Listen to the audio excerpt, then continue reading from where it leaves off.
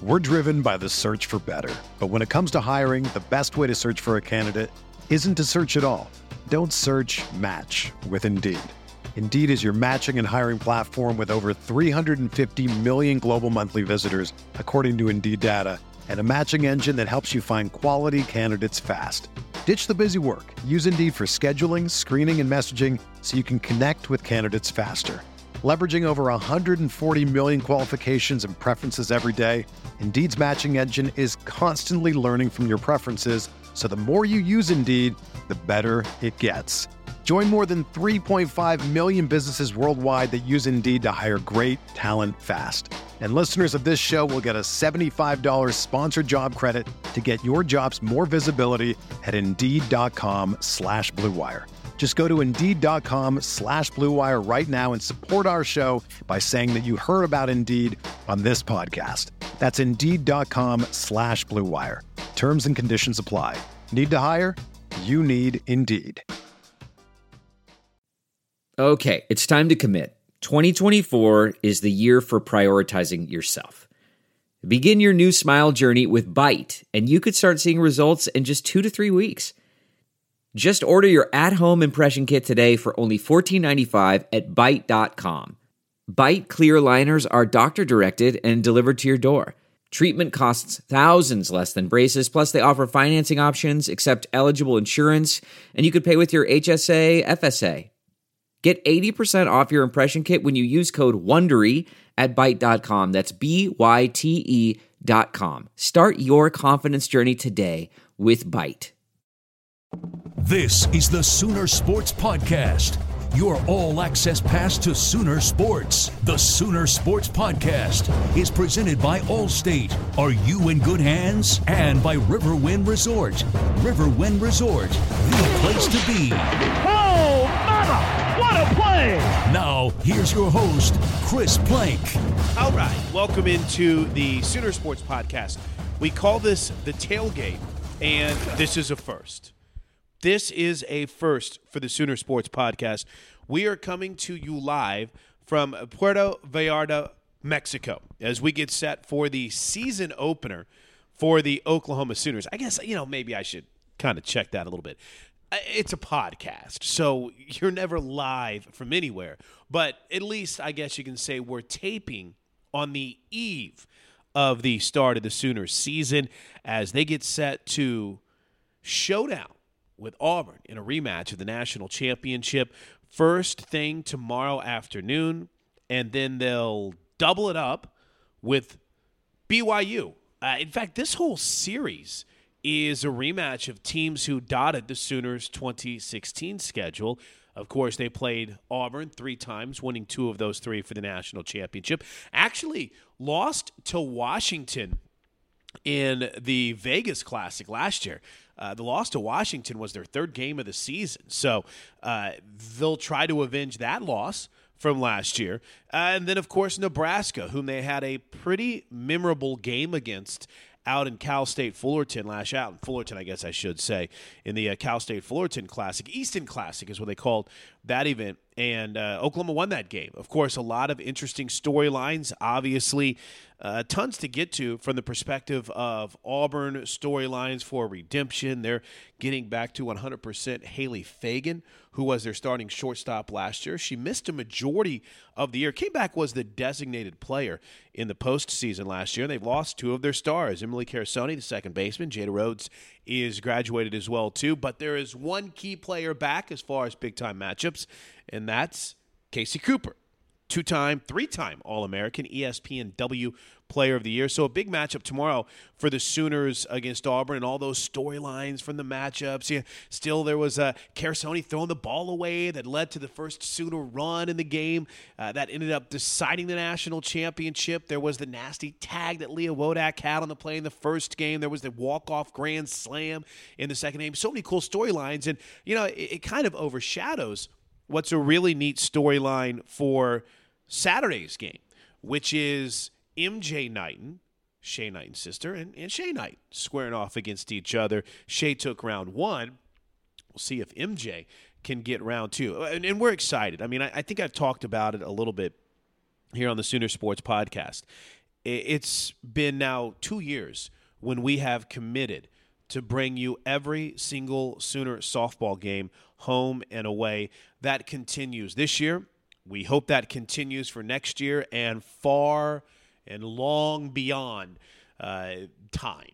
I hope it's a never-ending thing because this team deserves it. It's fun to follow. And Patty Gasso, who is ramping up here for year number 23, has obviously built an absolute juggernaut. So I don't know. I could sit here and gush. I could talk for 20 minutes, 30 minutes about this team tonight. But right before we took off, right before we made the trip to Mexico, before that really, really bumpy flight from Oklahoma City to Denver, and then catching a bird from Denver here to Puerto Vallarta, we sat down with Coach Gasso out at Marita Hines Field and kind of got her perspective on what she expects in 2017. First and foremost, Coach, I think the biggest question on everyone's mind, do we plan on Champ calling you Grandma? Is it going to be Mimi? Is it going to be Coach? I mean, I've got a Guy. My son calls his grandma Guy. So what have you decided on so far? Right now, we're at Oma. Oh, I like that. That's pretty good. It's a little German. Is that all he can say? Is that kind of how? He can say nothing right now, so that can change very quickly. How has the off season been? I mean, obviously it's been special on a personal level. Mm-hmm. I mean, I can imagine, but also, you know, this is the third time coming off a championship, and you've got a team that's getting the hype of a preseason number one. This has had to be a pretty special off season for you. It was. It's different. It's truly the complete opposite from the year before. We had a ton of freshmen. We're trying to get them ready. We had a group of upperclassmen that were always in the shadows. Now we have about everybody back. They're, seasoned. They know what's up. And then you have a group of newcomers that came in going, oh, my gosh, I'm on a defending national champion team, and it was a completely different dynamic and a different style that we had to address and figure out. And honestly, it took us a while. It's still a work in progress. But these guys got some things figured out, and they got settled much better. But it really happened more towards the end of the fall. It was – I just had a chance – this was the first chance I had a chance to watch you guys just warming up. And I was sitting with Carl Anderson, your SID. And the first thing – I already name-dropped Carl in the first segment. How nice is that? Fale looks great. I mean, it looks like she's committed to getting stronger. And when you think about someone who had a great home season and really came on late, I know we could go through every player, but, man, Fale View really looks like, Coach, she committed to improving where you needed her to this offseason. The beauty of this team right now is there are options everywhere. Right. And so when you have one position and four options, who's going to fight the hardest? And Fale is in that mix right now. So Fale wants to be an everyday defensive and offensive player, not just a DP. So she's really worked on that. So obviously Paige had an incredible stretch run, but to have her healthy 100% this entire offseason, how much better has that made her? How much has that improved her? A ton. I think with this pitching staff, it's taken a lot off her shoulders. And to tell you the truth, I mean, we won the national championship, but it was hard to watch her go through some of this. It really was. It was taxing on her body, on her mind. And at times I felt uncomfortable. I don't ever want to feel that way again or put any athlete in that position. So I think Paige has recovered from that and really is welcoming what's surrounding her. So not only is she healthy, but she's just not. I don't believe that we're going to have to throw her as much as we did last year, and I think that's going to be extremely beneficial. Yeah, you have depth, and we, you thought you had depth last year, and it played out at times. But when is that level of comfort for Patty Gasso and Melissa Lombardi? When do you reach that comfort level with your 2 and 3rd pitchers? Does it take more than a couple of outings? This is a process I'm learning, too, in covering you, Coach, but there's a lot of confidence you have to have in someone to put them in that circle in major moments. You know what's hard with us is you have zero room for mistake because of our RPI and the way it works and the conference we're in, and people don't really understand that, so they would wonder, why are you doing that? We really don't have a lot of room for error, and I think we hope to establish things very early in the season. But if practice is any indication, We've got a really, really good pitching staff. I'm really excited. We just need to keep confident with what they're doing and trusting our game plans, all those good things. But we've got depth, and it's been a while since we felt that. Do you ever see a situation where you would want to have like a closer? I mean, I know that it had been envisioned. We talked about it a little bit last year. But, Coach, is that something that could develop over the next year or two? Absolutely. I mean, you're starting to see things change. Hitters are becoming so good. I don't know that you'll ever see someone do what Paige Parker did again. She threw every pitch of every inning of the postseason with the exception of the second game against Auburn. That's a lot of pitches, and that's a lot of wear and tear. I just don't think you're going to ever see someone take it to that level like Paige did. So, it's a whole new style. Against some really good offenses, too. You know, Paige Parker didn't go out and throw against a team that came in hitting like 212. Paige Parker went out and did it against a team in Louisiana Monroe who had one of the best hitters maybe in the history of college softball. Did it against an Auburn team who, I mean, they could bore you to tears with the way they did things between pitches, but they were a good hitting team, and she went out and she did it. Have you seen her? I mean, I don't know how much more her confidence can grow with after she did something like that. No, she's in a really, really good place. Healthy, good mindset. And you asked about the closer. I mean, what we have now are legitimate options so that we could really use. If Paige Parker isn't starting, she can finish. If Paige Lowry isn't starting, she can finish. Mariah could be a middle reliever. There's a lot of things that we can do with this group. It seemed like in areas where you wanted to add depth, you went out and you did it this offseason. I want to start behind the plate. You know, Leah Wodak being kind of thrown into the mix quickly last year. I thought grew, became a really good catcher. But now you have depth back there, so you don't have to play her every single game, right? Right. And Hannah is a JC transfer, actually from Alabama.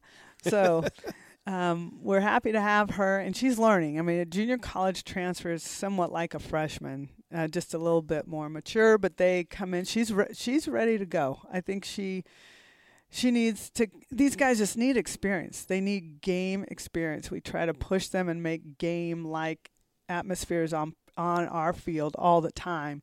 But you get tired of facing the same thing every day. So Hannah can really help Leah Wodak. And if we can get her out of her squat and get her legs feeling fresh, Leah Wodak can swing the bat the way she wants to as well. And then we've talked about pitching a lot, obviously, and we haven't mentioned by name, but Paige Lowry coming over from Missouri adds that. Could the freshman have an impact in the circle this year? Absolutely, yeah. They all offset each other really well. Mariah Lopez is throwing really well. I'm really proud of what she's done over the last couple of weeks especially. And Mel Omos is just mixes speeds. So she's really a good offset to someone like a Paige Lowry. And then you've got just a really good athlete in Nicole Mendez, who's kind of like a Shelby Penley. She can play, defense. She could swing, but she's a really good pitcher, lefty on the mound too. This is a couple of years in a row where we talk about a freshman coming in with incredible expectations. Well, a couple of years in a row. You kidding me? It seems like 15 years in a row. But Alyssa Dalton, with everything that's been talked about, her opportunity to play with that Team USA group this offseason, what has she shown you so far in some of her early practices and in her preparation? She does not play like a freshman. She does make some mental mistakes, but that's just learning the game. But she keeps up with the game, and she can play literally any position. She can even catch. I don't think she can pitch. I don't think I need her to, but she can really do about anything else. She's a lefty who runs. She's just, I guess, in a nutshell, she's just a complete player. Good arm, good speed, really good speed, good range. I mean, she's just a very complete player. You put Nicole Penley in center. Mm-hmm. So what happens in left and right? You mentioned you got about 5 people battling right now. Are you set on how we're starting against Auburn on Thursday yet, or is it still up in the air? Up in the air. I still have some question marks, and it's just going to be a battle to the very end. So they're fighting, and that's what's good. That's what pushes Fale. Macy Hatfield's in the mix. Reagan Rogers has improved her game tremendously. Oh, wow. So, it's like that iron sharpens iron. They're they know that they've got to live in that world in order to even have a chance. So, and credit to Macy. She's the only senior on this roster, stinks. which is wild. It's kind of funny. I'm emceeing on Friday night, so I'm worried about how that senior skit's going to go with just Macy. But she'll figure it out. But when she was given an opportunity last year, when Sid went down, it kind of struggled with a little bit of a knee injury. She said, I'll play third. And she went out and she played third. And when called upon to pinch it, I think she had a good weekend against Iowa State. She always seems to have a good weekend against Iowa State. I mean, that's got to be something for her that she realizes this is it for me. And then for you, it has to be, I don't know, somewhat impressive to see her take advantage of those opportunities. Absolutely. It's hard to live as your only. She's been the only person in her class for the last 3 years. That's lonely. That is true. That is true. It's very lonely. But she's done a good job of understanding how it fits, and she's become a real good leader. And what I love about Macy is she's very much like how I explained to Alyssa Dalton. She's very utility, and anybody that can do a lot of things for us and play in multiple positions are very valuable, and that's what Macy can do. Do you have the mindset of everything's up for grabs? Or, I mean, basically what we started, the final game of the World Series, is intact in the infield, with Shea at first, CC at second, Kelsey at short, and Sid at third, with Leah behind the plate. Do you say it's all up for grabs, or is there a certain sense that your infield feels pretty set? Infield's pretty set. Dalton, if we have any problems, can step in on any of those positions and handle it, which is great. And I pretty much know the kind of hitter she is, and defender. If she's not in the infield, she'll definitely take one of the spots in the outfield. I think we all know that. Everyone on this team knows that. So that leaves one spot in the outfield, and there's probably about 8 players that are fighting for that one spot. So everybody's getting pushed, and everybody's trying hard. It's cool to watch, but it's making us better. They're making each other better, which is important. Last year, the starting lineup for the opener when we played in Vegas ended up being very much different than the starting lineup we had whenever we played against Auburn. But through that, someone like Shea Knighton moved over to first base. Katie went back out to the outfield. I mean, is it – and I know Carl's got an article that's going to be up at Soonersports.com about this, but from a coach's perspective, how different is it to feel pretty set, and not looking at things and thinking that I might be shifting a few players around? Obviously, personnel, people are fighting for it, but, Coach, it's got to be a much different mindset, right? It's easier to not have to keep seeing what fits. It took a while for us. I mean, I went back and looked at some of the lineups we had back in March, mid-March, that were upside down. I mean, literally everything kind of turned upside down. What I'm looking for is the right leadoff, and there's a few people that are up for that. So we really need, because Erin Miller was so fantastic in that spot. And she didn't start the season there. No, she didn't. I think she was in the 6th hole or something. So those things can still change, but I know so much more now about our athletes that are returning. So you have Dalton, who's going to find her way in, and she could be a potential leadoff as we go along. But I pretty much know where we stand, and it's a good feeling because I know what I can do in our lineup. Anything change for you with the new rules about speeding up play at all from the Big 12, or is it pretty? I kind of felt like we played pretty fast anyway. I mean, when I look back at some of the rules that came out, I thought we're not already doing this. Well, what we had a representative from ESPN come in and talk to some of the coaches at our convention from the Power 5 conference, and she came in and said, "Everybody loves watching your sport, but you are going too long. And that's messing up with our sponsorships and so forth. So we need to try to get your games in the 2-hour time frame." And so she had these suggestions, and we all agreed that we certainly don't want to jeopardize any TV opportunities. So we all agreed to work to do this.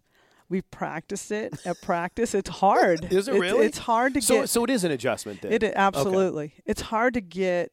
With the way we've done things, or any team has done things, it's kind of rushed to get in and out in 90 seconds. Wow, that's crazy. Yeah. Excited about New Mexico. Listen to me. Excited about Mexico and opening on ESPN. That's pretty cool. Yeah, I've never seen ESPN do something so early. So, like Triple Crown Sports is running the show here, and they did a really smart marketing deal by changing our game times and putting us up against Auburn. But with that, they brought out ESPN, so they're going to do all the games on Thursday. And our Jessica Cootie is going to be doing some work for them as well. So I'm excited about the teams that are there: Nebraska, BYU, Washington, and Auburn. It's a very difficult opening season. We've got to come out ready. But I also am excited about the idea of putting these guys in some cultural experiences. Like I don't want to give them any American money. They're going to be working with pesos out there. We're going to get on a bus and get them to feel what that is like, a little about the culture.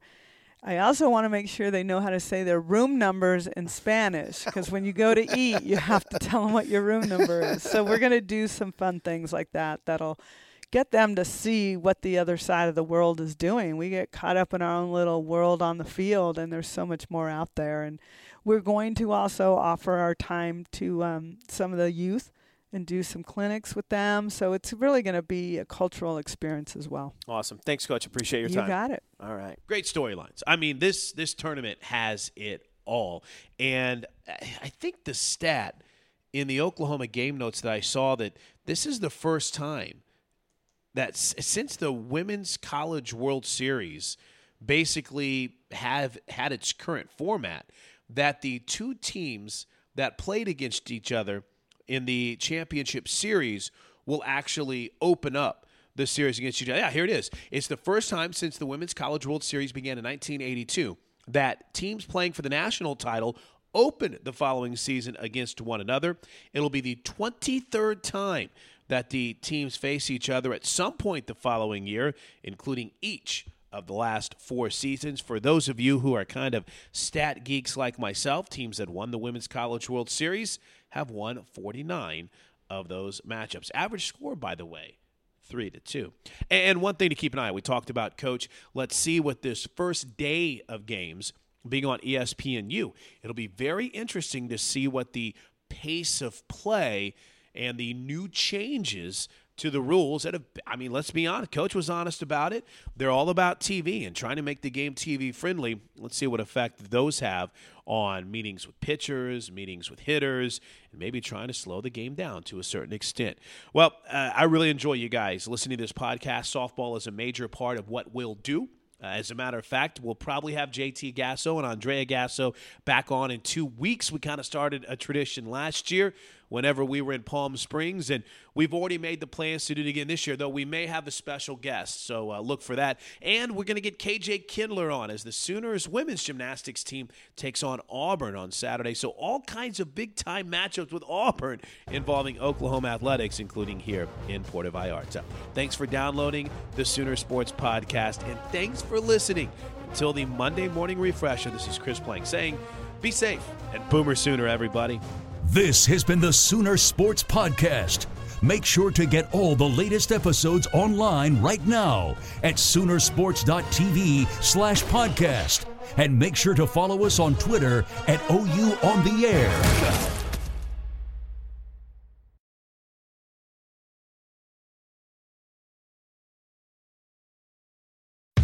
How powerful is Cox Internet? Powerful enough to let your band members in Vegas, Phoenix, and Rhode Island jam like you're all in the same garage. Get gig speeds powered by fiber from Cox. It's internet built for tomorrow, today. Cox, always building better. Download speeds up to 1 gigabit per second. Cox Internet is connected to the premises via coaxial connection. Speeds vary and are not guaranteed. Cox terms and other restrictions may apply.